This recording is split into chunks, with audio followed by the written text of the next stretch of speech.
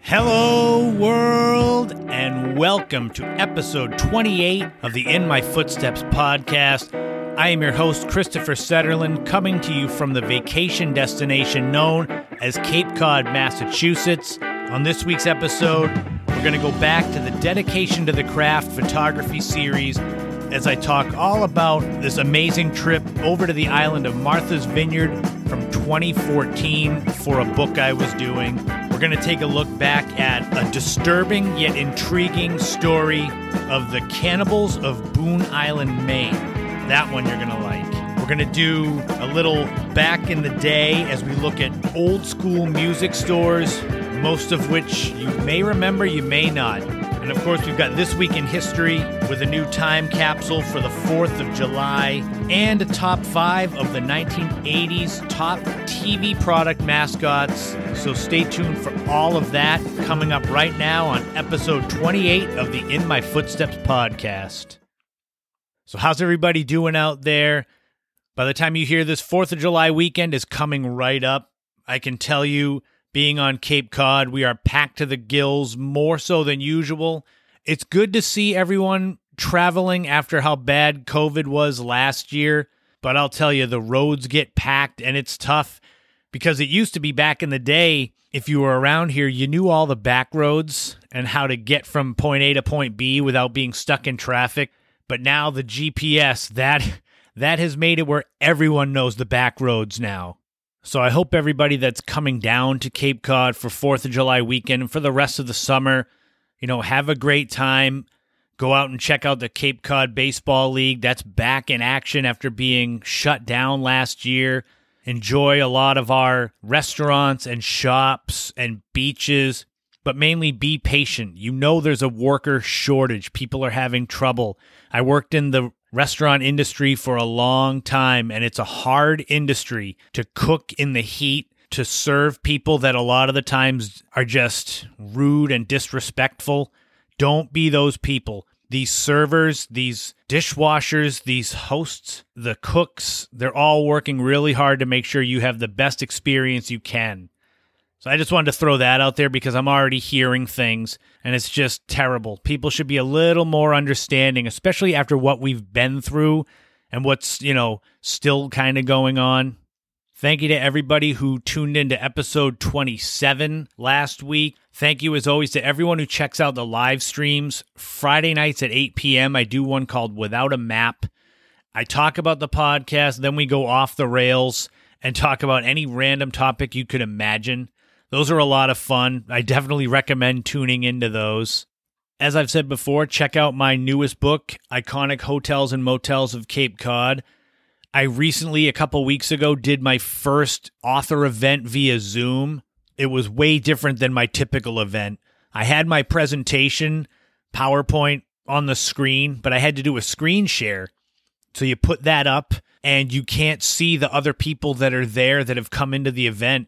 So it reminded me kind of what I'm doing right now, where I'm speaking to you and recording this, but I have no idea who's listening, if anyone's listening when this goes live.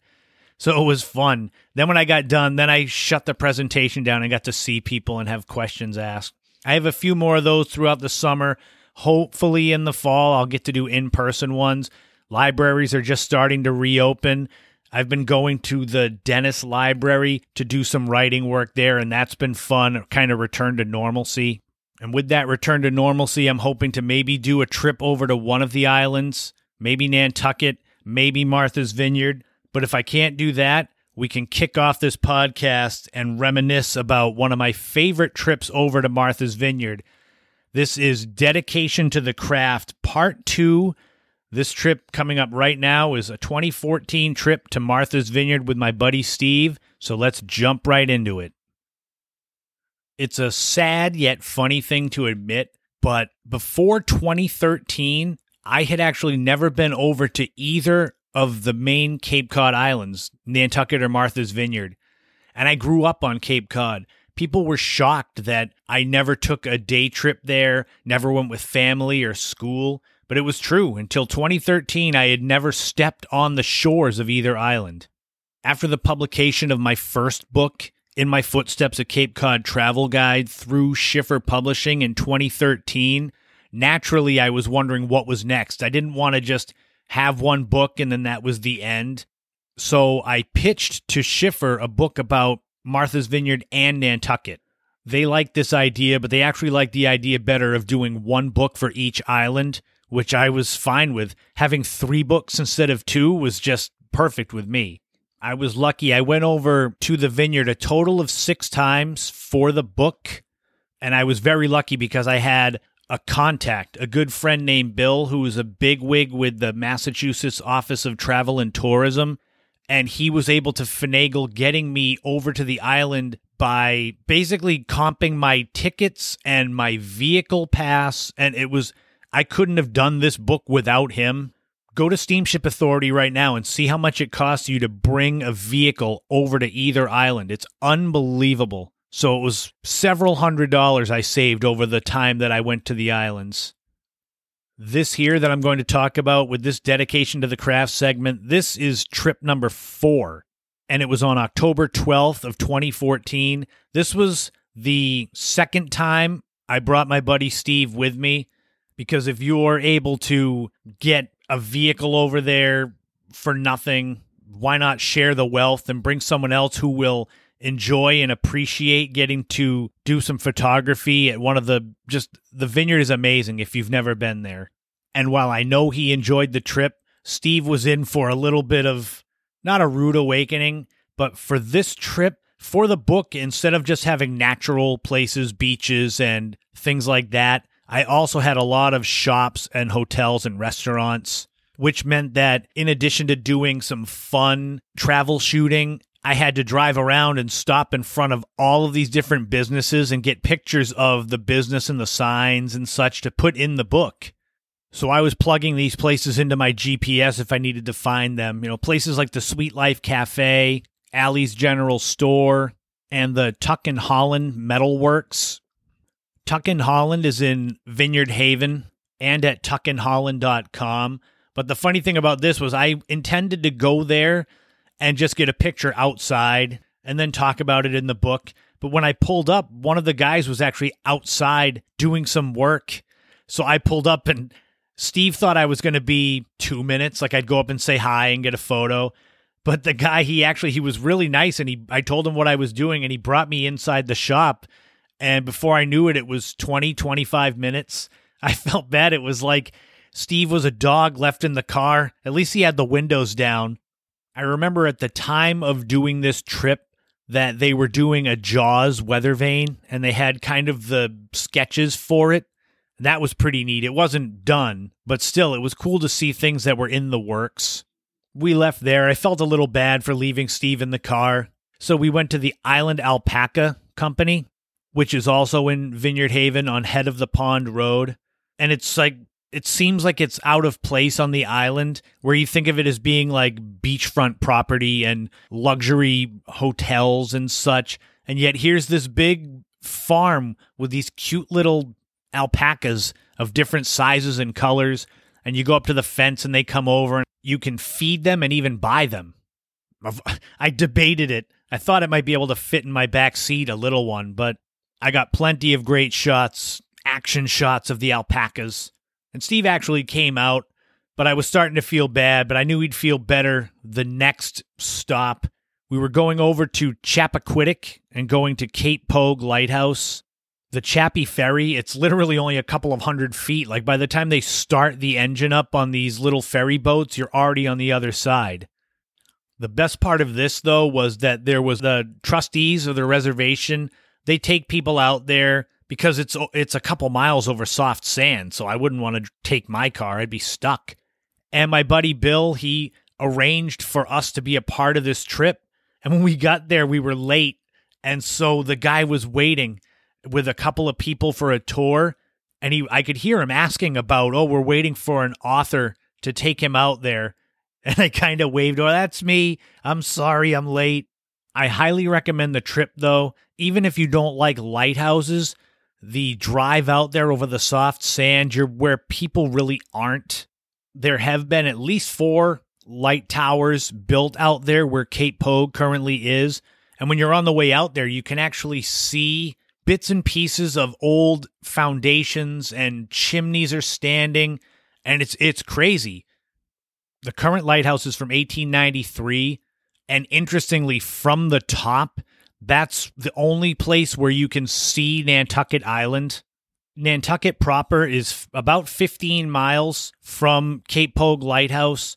It appears as just a little blob of land on the horizon, and it has to be a clear day. It was clear when I was there, so I got a picture of Nantucket from the vineyard. But that's an interesting fact. The tour itself took a while. We're talking hour and a half. So by the time we got back to my car and got in the Chappie Ferry to go back to the mainland at Edgartown, it was getting to the point where we knew we had to find a sunset spot. That was my main selling point for Steve, was to get a killer Martha's Vineyard sunset photo, and it was a toss-up. It was a toss-up between Gayhead Lighthouse and Menemsha.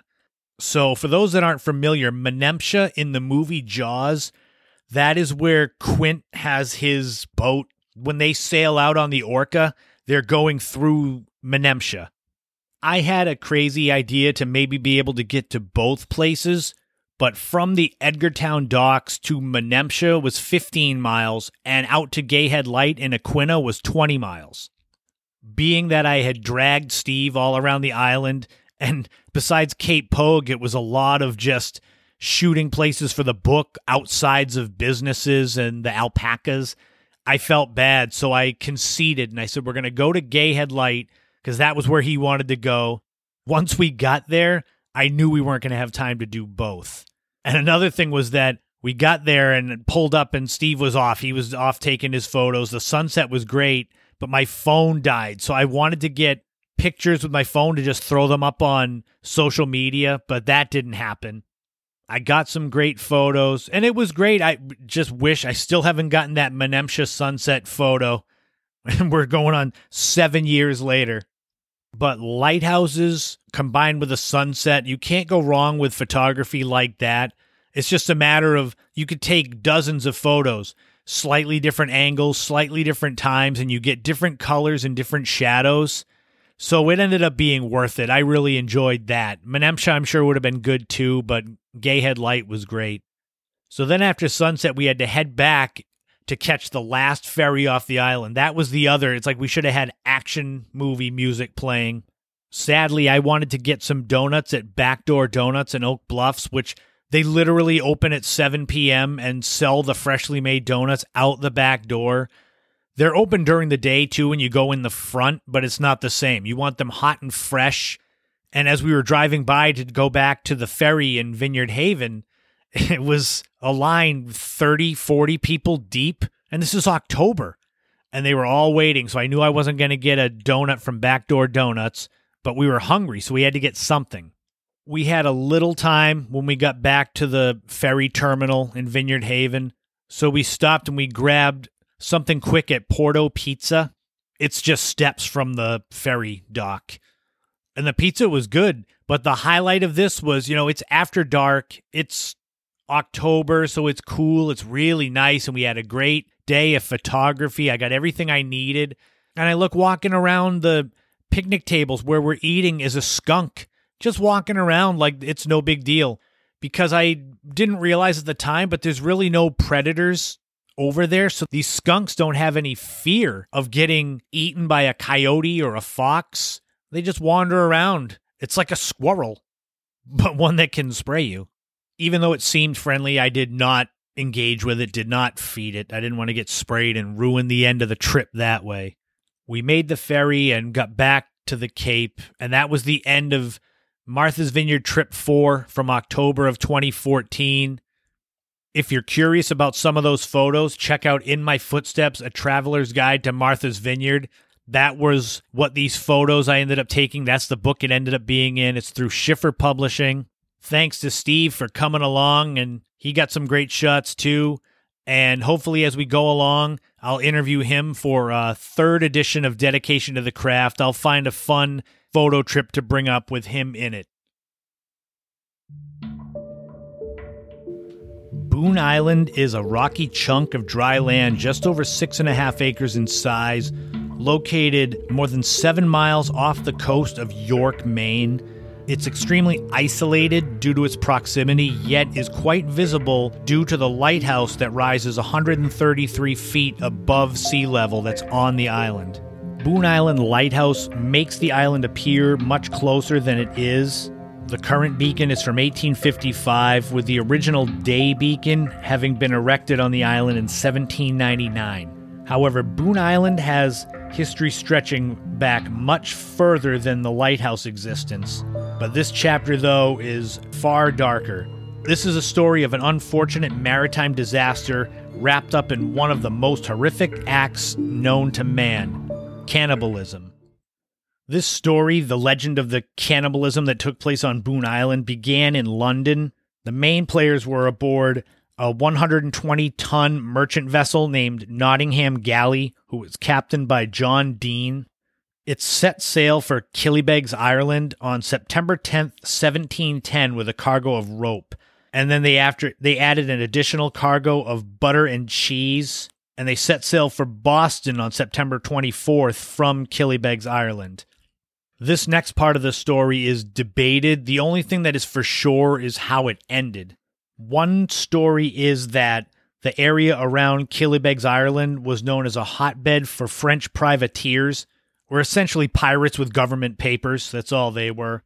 And the story goes that Captain Dean sailed his ship towards the privateers in the hopes of being captured, which would allow him to collect from the ship's large insurance policy, or that Dean was maybe smuggling goods to the French.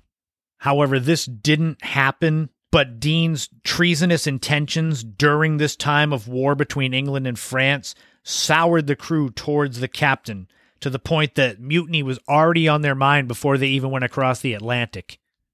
Captain Dean was rumored to be a cruel and sadistic leader. One story with that goes that he beat 2 of his crew so badly that they were unable to work for several weeks, and that he severely cut back rations to his crew. The latter would come back to haunt the crew. When Dean sailed the Nottingham Galley across the Atlantic, he actually headed towards Canada, which was held by the French, which would seem to be the last place you'd want to go as a British ship captain. But yet Dean dawdled offshore for nearly a week, like he was waiting for the French vessels to see him and come get him. When it appeared a French ship was coming out towards him, Dean did not retreat at all, which intensified the hatred of his crew towards him. Luckily, it turned out to be a British galley coming out to them, but still, the optics for Dean were terrible in the eyes of his crew. Things came to a head on December 10th, 1710. The Nottingham Galley was caught in a storm while traveling through the Gulf of Maine. It was so bad that the ship pulled down its sails and left it to chance. And though they could see land, it was far off. What made it worse was that Captain Dean had taken a different course, which led the ship closer to shore. Later on, reports from the crew said if they had stayed on the right course, they would have arrived safely in Boston. On that night of December 10th, the tensions boiled over. The crew questioned Captain Dean's poor decisions, to which Dean pulled out his pistol and threatened everyone, and it was apparent that Dean cared more about his authority than actually protecting his crew. Not too long after these altercations, the ship crashed into the rocky Boone Island early on December 11th, and it splintered the vessel. The crew valiantly chopped down the Nottingham Galley's mast and used it as a guide to crawl up to higher ground on the island. Even today, during high storm surges, it's possible for the waves to crash over the entirety of Boone Island, so it's unknown just how much room for error the crew had when huddling on top of the island waiting for the storm to pass.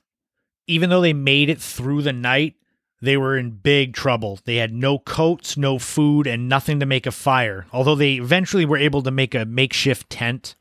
Small bits of food from the ship floated ashore in the next few days. As well as the men, they were able to find mussels to eat. But the bad luck continued. The ship's cook died in the second night on the island. A makeshift boat that was made immediately crashed and sunk. 2 crewmen made a raft and sailed for the mainland, and one was never seen again while the other's body washed back up on the island.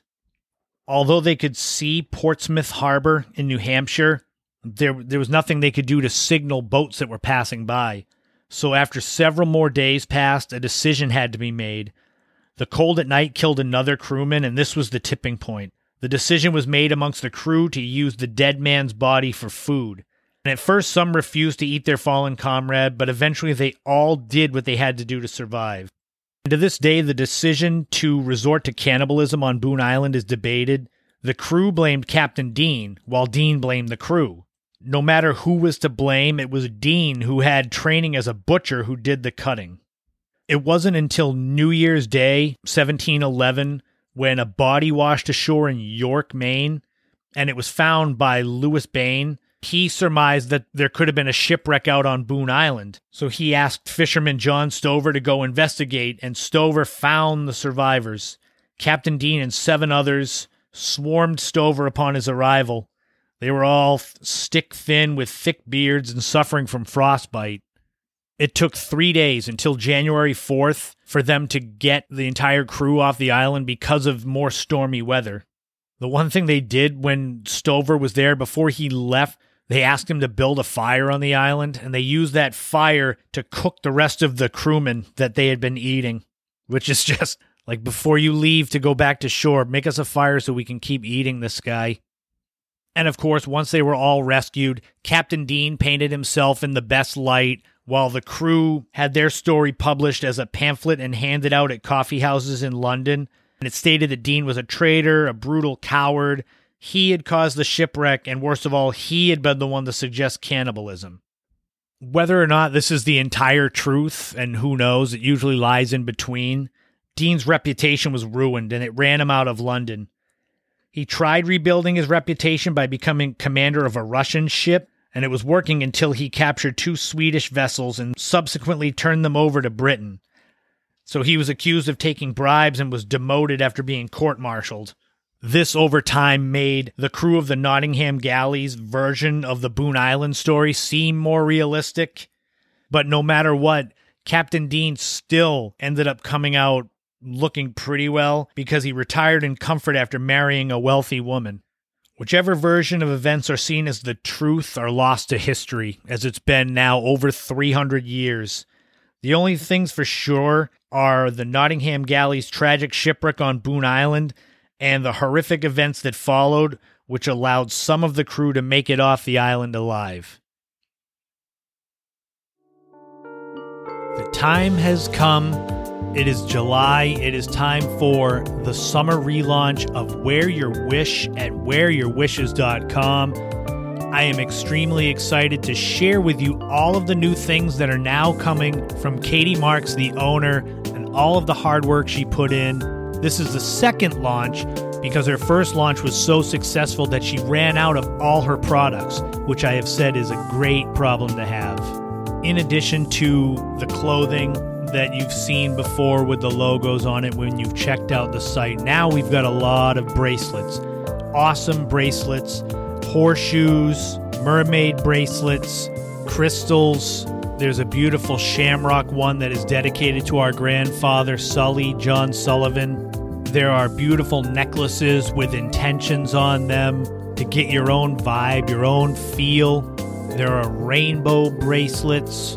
There's something for everyone, for every vibe, for every feeling. Wear Your Wish has it. Go to the website, wearyourwishes.com. Find them on Instagram at wearyourwish. I've been waiting for the relaunch so that I can start sharing all of this with you again, and we can try to sell out everything again. Sorry, Kate, I want it to be so successful that you've got to do a third relaunch. So visit Wear Your Wish at wearyourwishes.com and see all of the new clothing, accessories, apparel that is now available for the summer relaunch.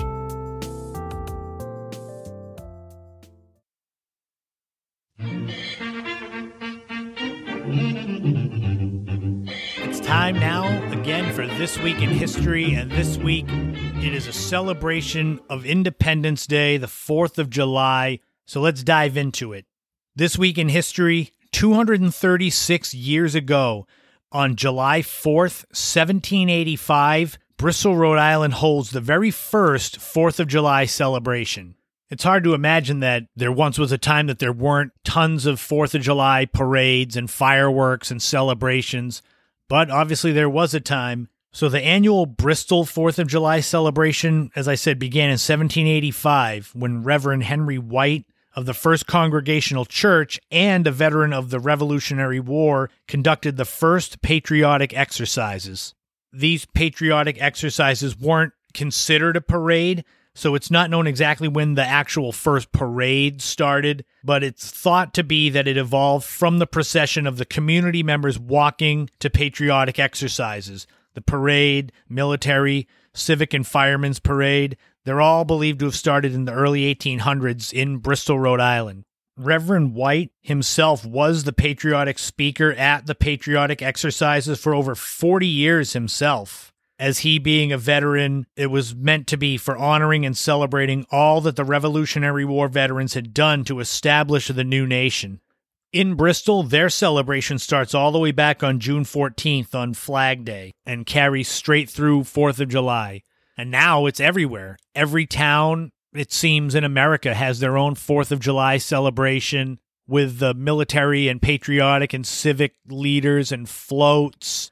And then it goes on to where you've got the fireworks at night, which now they just expand to where they're almost every day when people do it on their own. But 236 years ago this week, Bristol, Rhode Island held the very first 4th of July celebration. Our time capsule this week is also July 4th centric. We're going back to July 4th, 1976, which was America's bicentennial. The number one song was Afternoon Delight by Starland Vocal Band. Younger people might remember that from Anchorman. It was off of the Starland Vocal Band's album of the same name, Starland Vocal Band.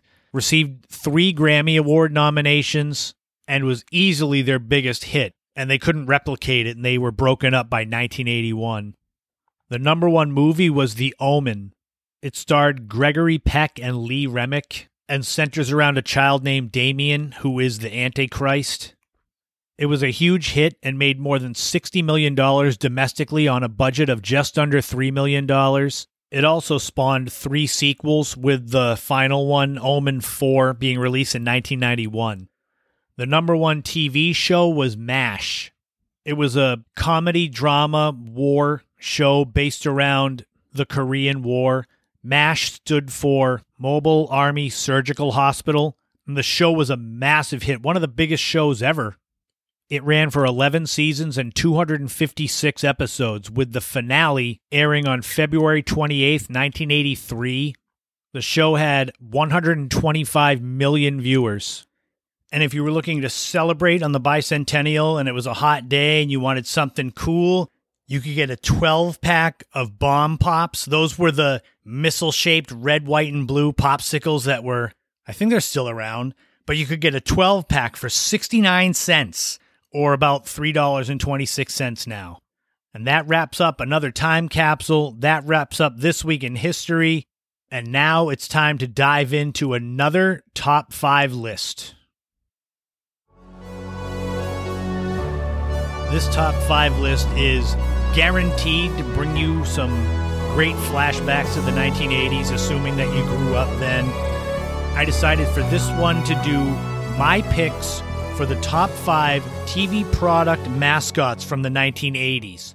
The only thing here is I'm excluding cereal ones because that's going to get its own list. So for this list, I was looking at those commercial mascots that were huge in the 80s. They don't have to have debuted in the 80s, but they have to have been a huge part of that decade. Before we start, honorable mentions go to the California Raisins, the Noid from Domino's Pizza, who actually is just starting to make a comeback now, Jeffrey the Giraffe from Toys R Us when he was a big giant mascot, like stuffed with the huge head, and Spuds MacKenzie, who was the Bull Terrier mascot for Bud Light. Top 80s TV product mascots. Number 1, Poppin' Fresh, a.k.a. the Pillsbury Doughboy. He would come out in the commercials when the family would be making either, crescent rolls or they'd be making pie crusts, and he would just show up. He was little. He was like 5 inches tall with a chef hat on. He looked like a little white pile of dough. And he had the high-pitched voice and the big round blue dots for eyes. And of course, if you poked his stomach, he would make that laugh noise. And at the end of a lot of the commercials, they'd have that ooh, ah, oh, poppin' fresh dough. And then you poke his stomach and he would ooh. Number 2, Snuggle. Snuggle the bear from the Snuggle fabric softener. Another one. In the 80s, it would just come floating in sometimes on a towel like it was a parachute, and it would rave about the different fragrances of the fabric softener and how great it was. Snuggle was a little like a light brown bear with curly fur. Ironically, I think Snuggle is just starting to come back now. There's a commercial with a Snuggle bear in it, but it's doing dances for TikTok. So, I mean, again, it's made new for the 21st century. Number 3, the Hamburger Helper Helping Hand. This one, you might remember, you might not. It was like a white glove with a face on it, and he was like sort of claymation when he started in the late 70s, early 80s that I remember. And sometimes he would sing about how Hamburger Helper makes a great meal. It was the same, where the mother would be wondering what to make her family for dinner, and he would just show up, this white glove, would walk out and start talking to her about Hamburger Helper. Then they'd show her making it, and then he would just sing about it and leave. That one I'm pretty sure isn't still around. I don't even see commercials for Hamburger Helper anymore, but I know they still make it. Number 4, Chester Cheetah from Cheetos, who was he was a cartoon cheetah back in the day. He was originally voiced by Joel Murray, and he was like a slacker, cool cheetah. He would say things like, "It's not easy being cheesy," and Cheetos were the cheese that goes crunch, and he'd get smashed like trying to get them from kids or teenagers. Later on, he became like computer animated, and he had a British accent, which wasn't quite as good. The original's still the best. And number 5, Fred the Dunkin' Donuts baker. This may be a little bit off the beaten path for a lot of you, but back in the 1980s, there was this kind of heavy middle-aged man with a dark mustache, and he would always say, "Time to make the donuts." It was like he was getting up at 5 a.m. to go out the door to make Dunkin' Donuts. This was back before Dunkin' was everywhere. It's way overcrowded. There's a place in Dennis that I could go to right now, and from standing there, I could see 3 Dunkin' Donuts. So that's when you know there's too many of them. But in the 1980s, it was still a novel thing. He was played by Michael Vale and was their featured mascot for 15 years until he retired in 1997. He did 1,300 commercials in that time that he worked for Dunkin'. And you'll definitely remember, if you're from that generation, you can see it in your head now with him saying "time to make the donuts," or even the one where he's leaving and then he's also coming in the door and he's face to face with himself saying, "I already made the donuts." But that's my top 5. Like I said, these don't go in any particular order. I just figure it's enough talking points just with the 5 I have, let alone putting them in a particular order. Go on YouTube and you can find commercials of all of these mascots and get some flashbacks. Or if you're younger and you're listening and you go look, you can shake your head at some of the stuff that we as children of the 80s found amusing. Poppin' Fresh, Snuggle, the Hamburger Helper Helping Hand, Chester Cheetah, and Fred the Dunkin' Donuts baker. Those are my top 5 1980s TV product mascots minus cereals. What were yours? Let me know what you think. Do you agree? Do you disagree? Shoot me a message and let me know, and I'll be back with another top 5 next week. Today, whenever you want to get music, you want a new song, a new album, or an old album, it's simple as going on to iTunes and clicking a button and downloading the song to your computer. And you don't even have to do that. You can go to Pandora, Spotify, and make your own playlist and just have these songs to stream. That has not always been the case. Back in the day, you actually had to go to a physical music store, record store, tape store, and search for what they had. And sometimes you couldn't even hear the songs on an album. You had to know just based on what you heard on the radio and just hope that the whole album was good. So let's go back in the day to to some of those classic music stores that mostly no longer exist. Depending on who you believe, the very first record store either opened in the town of Valletta in Malta in 1885, and it was a place called D'Amato Records, or it was Spillers Records, founded in 1894 in Cardiff, Wales. But this isn't a history segment about the history of record stores.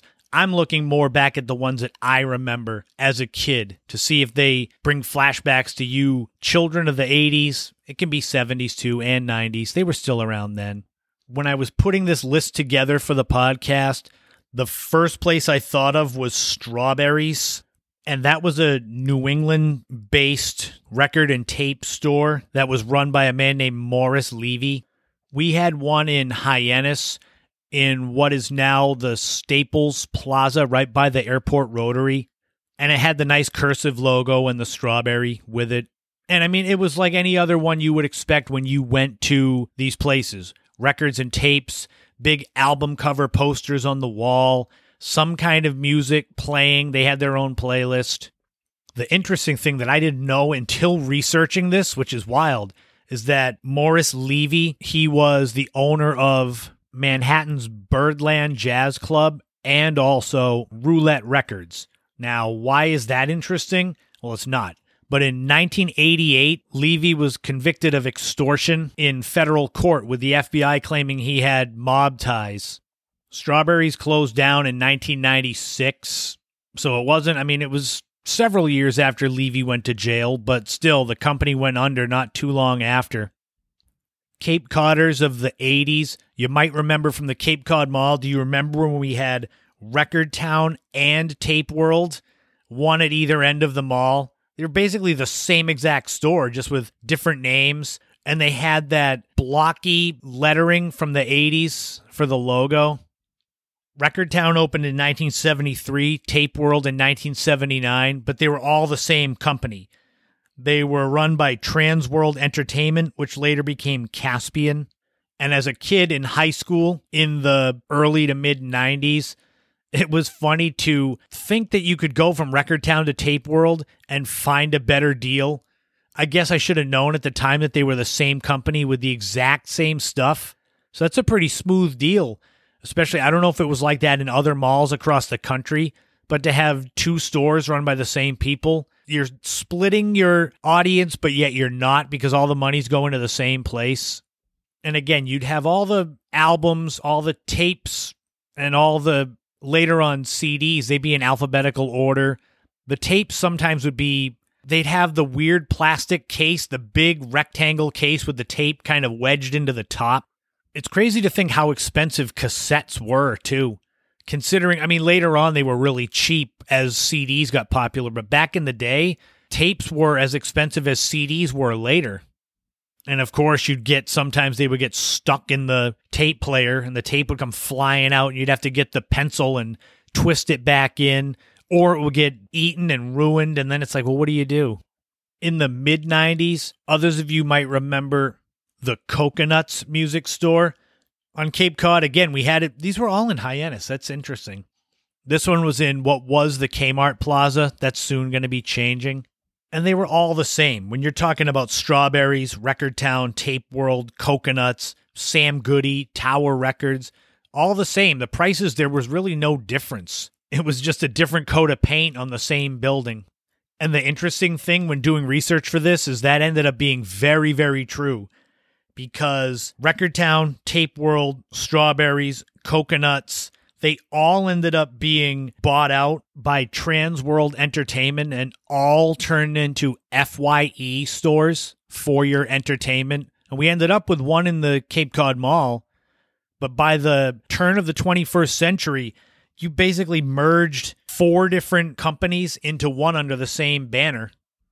FYE, though, they're starting to fade away too. As of 2019, there were 206 FYE stores left in the country.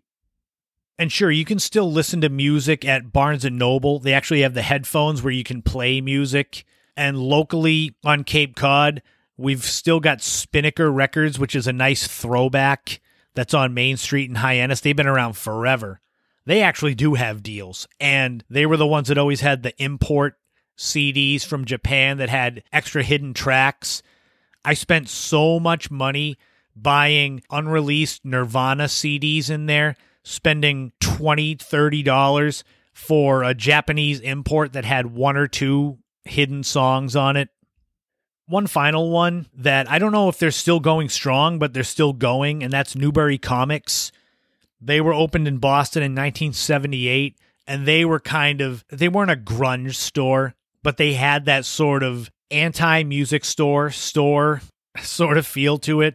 I don't want to say it was like a skateboard store, but they had comic books, naturally, tons of them, and the different t-shirts that would be indie bands and metal bands and ones you wouldn't normally see. They'd have unique toys like those bobblehead dolls, but back when they weren't everywhere. Before moving to the Cape Cod Mall, they were in the Festival Mall, which was where, Toys R Us used to be there. Now it's Shaw's, Vitamin Shop, things like that. It's funny how things change so fast.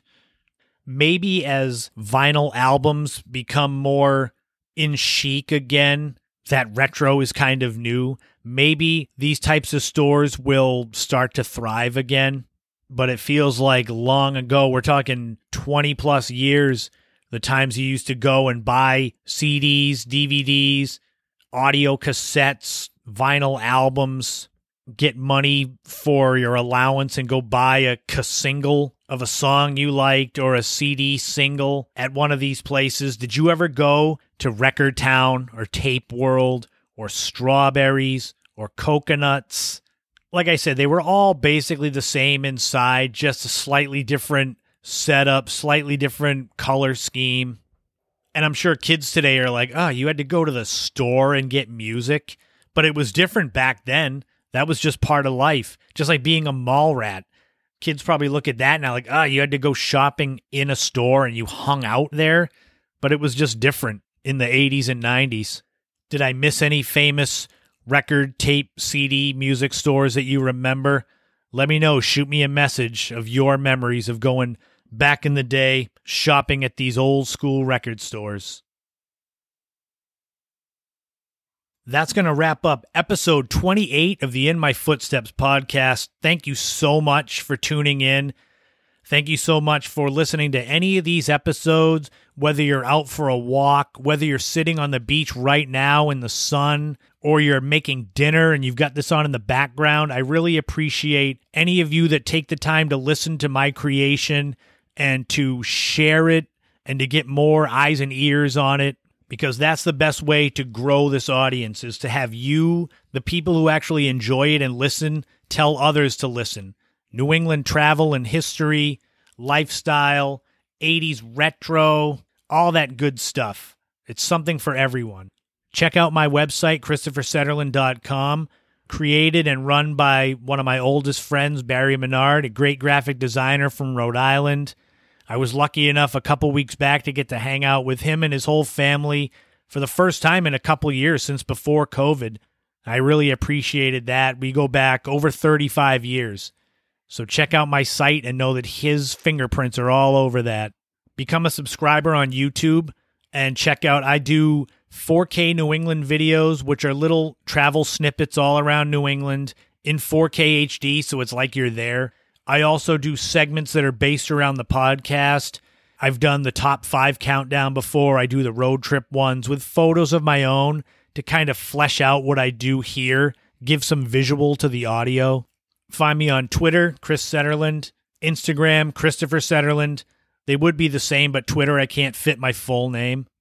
Like I said at the top of the podcast, check out my live streams Friday nights at 8 without a map on Instagram.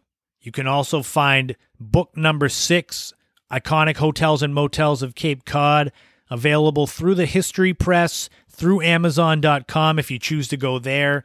If you're on Cape Cod or southeastern Massachusetts, it's in most of the local bookstores as well. I hope you enjoy it if you check it out. And hopefully soon enough, I'll be able to share more details about the 2 other books that I'm working on. It's like you got to get the contract in hand and make it official before you start sharing your plans, because plans can always change. If you want to buy me a coffee, you can go to buymeacoffee.com, find In My Footsteps, Any donation I use towards advertising for the podcast, I'm just trying to get more and more eyes on it. It's getting there, but you got to be patient. Unless you're a huge name, you're not going to have a huge audience unless you strike lightning in a bottle. I've said it before on many of my live streams that any of you out there, you can do a podcast. If you have the passion, if you have a topic that you like to speak about, all you need is a microphone. That's all I got. I'm looking right at it now. Samson Q2U microphone. And you can make your own podcast. Always follow your passions and try your hardest to do what you love for work. Then work doesn't seem like it's quite so bad. I'm almost there where I've almost got everything in line. But I've said before, I'm not living my dream life, but I'm living in the suburbs of my dream life right now. So I'm almost in the city. Put your mental health first. Also, mental health is so important when dealing with a crazy world like we're dealing with, whatever the new normal is or will be. And in your own life, remember, whatever changes you're going through or are coming up, they're leading you to something better. And any opportunity that you have coming towards you, you've earned it and you deserve it. Just remember that. Positive affirmation. Tune in next week for episode 29. We'll be deep into the heat of summer.